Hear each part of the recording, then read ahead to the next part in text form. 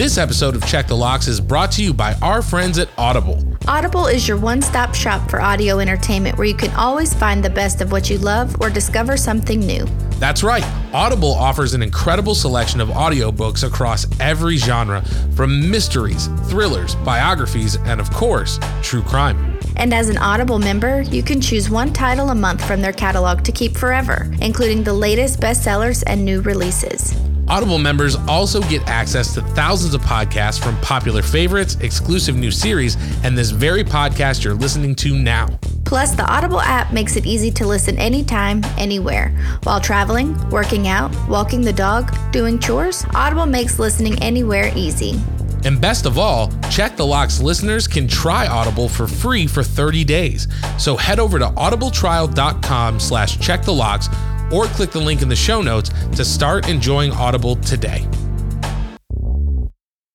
Warning, Check the Locks podcast is a true crime podcast and may contain graphic descriptions of violence, murder, sexual assault, and more. Check the Locks podcast is not appropriate for all listeners. Listener discretion is strongly advised.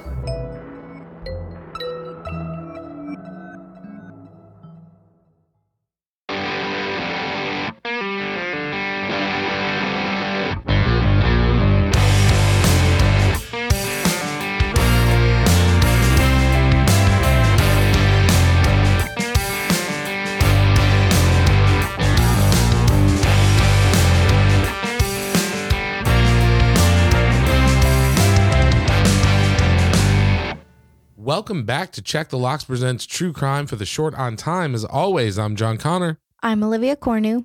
Saying thank you for joining us this week as we dive into yet another truly terrifying bite-sized true crime case. Before we get started, as always, Olivia, it's wonderful to see you. How are you? How has your week been? I'm good. How are you, John? I'm doing pretty good. It's been a little bit of a rough night. You know, we're recording a little late, but Millie is feeling a little under the weather.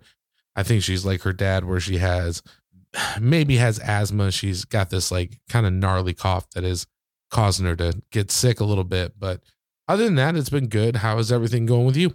Same old same. It is a late night, and I appreciate you being here, John.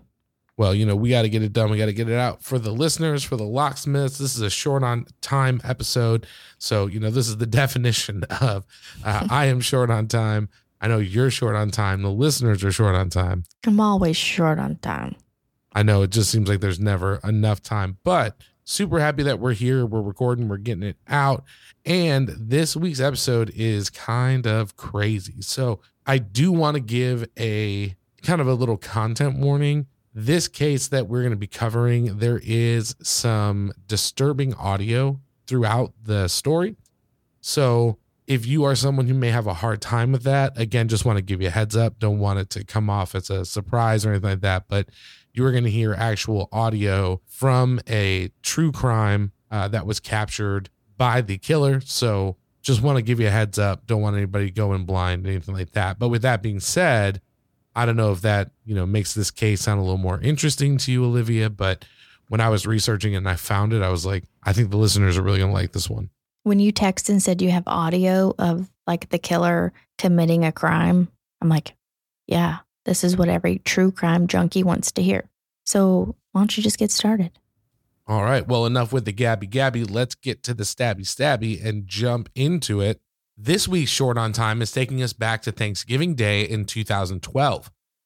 Byron David Smith was a retired security officer living in Little Falls, Minnesota. In fact, before retirement, his former job involved protecting international embassies against terrorism and espionage.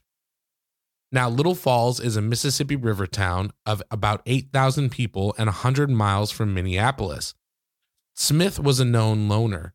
He never married and he didn't have any children. And by November of 2012, he was growing paranoid. He believed that his home had been broken into several times. And according to Smith, it was two local teenagers, 18-year-old Haley Kiefer and her 17-year-old cousin, Nicholas Brady. Smith claimed that the teens had stolen $4,000 in cash, his father's POW watch, coins, and a chainsaw.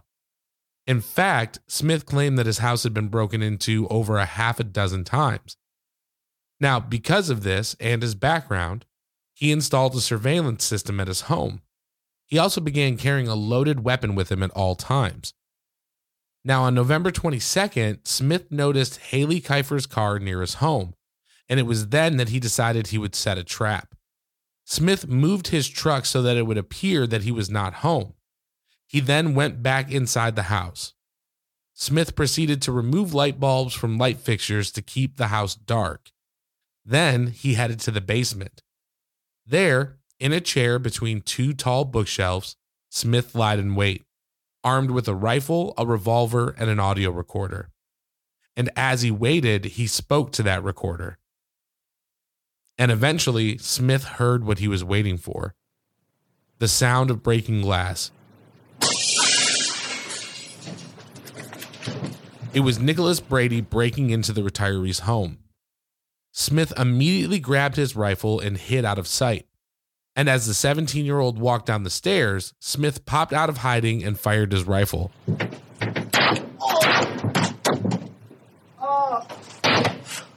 On the audio recording, the shooter could be heard saying, "You're dead."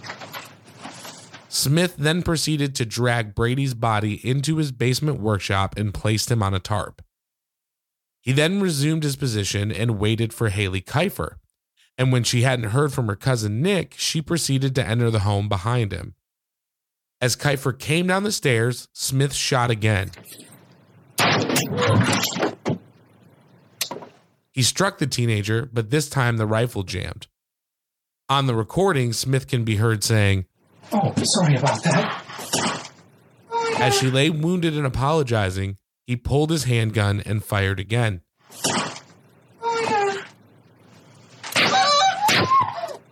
"You're dying, bitch." Smith then dragged the girl's body to the tarp and placed her next to her cousin. To ensure that she was dead, he placed the gun under her chin and fired another shot. When it was all said and done, Smith had shot the teens a total of 9 times. With 2 bodies lying dead on his floor, Smith continued to speak to his audio recorder, and he showed absolutely no remorse. "Cute. I'm sure she thought she was a real pro. I feel a little bit safer. Not totally safe. I'm still shaking a bit, but a little bit safer. I refuse to live in fear. I am not a bleeding heart, I promise." On the recording, Smith could be heard saying, "I don't see them as human. I see them as vermin." I was doing my civic duty. Because the law enforcement system couldn't handle it, and I had to do it. They weren't human. I don't see them as human. I see them as vermin. This bitch was going to go through her life spoiling things for other people. Now, Byron David Smith would call police to notify them of what he had done. However, he waited 24 hours to do so. His reason? Smith didn't want to bother the local authorities on Thanksgiving Day.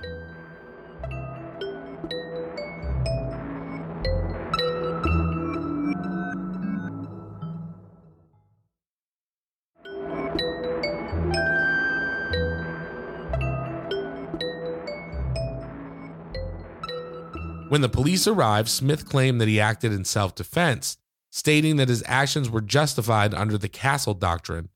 Now, this doctrine removes the duty to retreat if a person is threatened in his or her own home, meaning you can use deadly force to protect your property.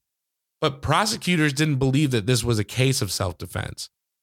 They believed that Smith had set a trap for the teenagers and then murdered them both. You see, in Minnesota, excessive violence, such as ensuring or planning the actual death of trespassers, is strictly against the law. In court, the prosecution argued that that is exactly what Byron David Smith did. And when the jury heard the recordings from that night, they agreed. Smith was ultimately found guilty and convicted of both first-degree premeditated murder and second-degree murder.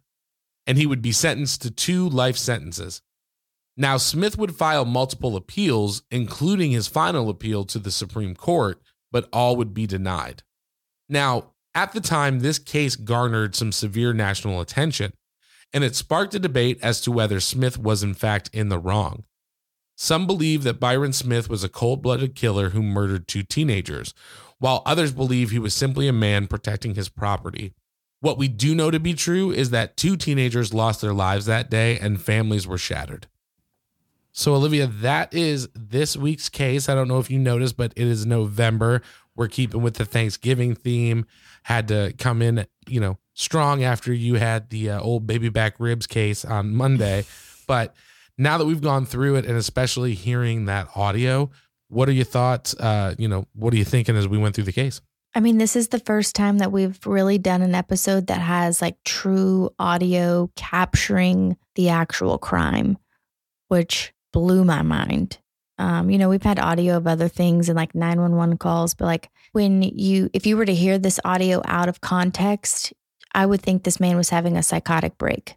Like it seemed like he felt that something was happening, but he was actually not wrong. Like he thought these people were breaking into his house and he set it up like he was not home and they broke into his house. Do I think they deserve to die? Absolutely not. Do I think he needed to record it? Absolutely not. But this one was chilling. Yeah, and it's definitely crazy. You can find the full audio on YouTube. The court did release it, so it is public. The full audio is much longer because he was sitting in his basement for like who knows how long, waiting for them to break into his house. And I agree with you. It sounds like the ramblings of a crazy person, which I definitely think that he was, but somebody also broke into his house. Like the people that he thought were breaking in broke in. Yeah, like you can't be mad at him. Listening to what he has to say, thinking about them being vermin, and if you were to hear this out of context, like 100%, you'd be like, "Oh no, this is just like my crazy neighbor." But that was real chilling. Yeah. And what's interesting is in the research, like these 2 kids had been caught before. Like I think when they searched the car, if I remember correctly, they had somebody else's like prescription medication. Like they were kids who were breaking into other people's houses, and I definitely think that they should have been prosecuted and it should have been handled lawfully. The other thing that drives me crazy in this story that I just couldn't believe is that he killed both these kids and then didn't call the police until the following day because he didn't want to mess up anybody's Thanksgiving. Yeah, it's like, dude, no. There's a lot of wrong in this whole thing. Could the kids have been rehabilitated and just if they had been punished for breaking and entering? Sure, potentially. Should he have killed them? Absolutely not. Should he have not waited to call the police because he didn't want to ruin a Thanksgiving? Absolutely not. But this was a good one. I think some of it is, genuinely just stupid kid stuff. Like I had 2 friends, when I was younger that they would do what's called garage hopping. So if your garage door was open, they would come to your garage and they might take like golf clubs or beer out of a refrigerator or something like that. And they got caught and they had to go to a work camp for like, a rehabilitation camp for teenagers for like 6 months where you run with logs on your shoulder and stuff and they just break your spirit. You know what I mean? So, something like that. I'm like, okay, I could see something like that happening, but to take this into your own hands, let me ask you this, because yes, he was right. The kids definitely broke in, but would you consider this like self-defense? Because for me, I'm like, no, you were just looking for a reason to kill somebody. But there are people who believe that he was essentially protecting his home. He knew what was going to happen and that he was in the right for doing this. So I didn't know, as we were going through it, how you feel one way or the other. This was 100% premeditated. He was waiting for them to break in. He set up his house to be as if he wasn't home for them to potentially break in. He was waiting for them to break in. Yeah, for sure. I'm definitely there with you. It's like, as soon as you saw her car, you could have called the cops or, he had a surveillance system. Like he could see them, around the home on his surveillance system before they broke in. So you could have called the cops and stopped all this before, it ever got to the point where it did. I think he was just angry about people breaking into his house and he was going to make somebody pay. So I don't know. It's a crazy story, especially that it happened on Thanksgiving. I thought it was great for our November theme. And, hopefully the listeners enjoyed it. But I got to ask you, when we're talking about the deadbolt test, where does this case fall for you? I think I'm going to rate this one high because the audio is what's really chilling to me. I mean, I'm obviously not breaking into somebody's house and nobody's waiting for me, but just hearing what this person is saying and what's going through someone who's actually committing a murder, like what their thoughts are and what they're feeling about these people, I'm giving it an 8. What about you? Yeah, I'm there with you. Like at first when I went through it, I was like, you know, it's really sad and it's crazy, but I don't think it's that scary or, you know, anything where I might want to like double check my locks. But then I started thinking like, what if there was somebody in my neighborhood or your neighborhood or a listener's neighborhood, right? Who is just like itching to do something like this. You know what I mean? Because like this is the kind of thing where this dude was 62. Like he was very much so, it feels like looking for the opportunity to punish someone. And so in this case, yes, it was a home invasion, but what if it was something else? You know what I mean? What if it was, you know, your dog's barking or, you know, I don't know. She's barking right now. Right. You know what I mean? We have 2 dogs in our neighborhood that bark outside nonstop. So, you know, who knows? There's just some dude sitting in his house being like, those dogs are vermin and I'm going to teach that family a lesson. You know what I mean? You just don't know. So the fact that there's people out there that like could be thinking like that, for me, I'm going to put it in an 8. I'll put it in an 8 with you. But yeah, it was just really, really intense. And I definitely think the audio made it a little bit more interesting to dive into. Yeah, the audio was definitely what did it for me. Just hearing the thoughts. But it was definitely a good one. I feel like I'm going to have to bring another Thanksgiving case for next week. But this one was a good one. Oh, yeah. Yeah. I think we've subconsciously started a theme, so we're going to have to close it out strong. I may have a list of cases already that I'm planning on diving into, so should be good. But as always, you know, that's where we fall on the deadbolt test. Olivia and I are both putting this at an 8, but we got to throw it out to the locksmiths. Where does the murder of Haley Kiefer and Nicholas Brady fall on your deadbolt test? You can let us know. Reach out to us on Instagram at Check the Locks Pod. Find us on Twitter at Check the Locks. And if you're not in our Facebook group, come hang out with us. We would love to spend some time, get to know you, get to hang out with you. And as always, if you are interested in financially supporting Check the Locks, you can do so by becoming a patron.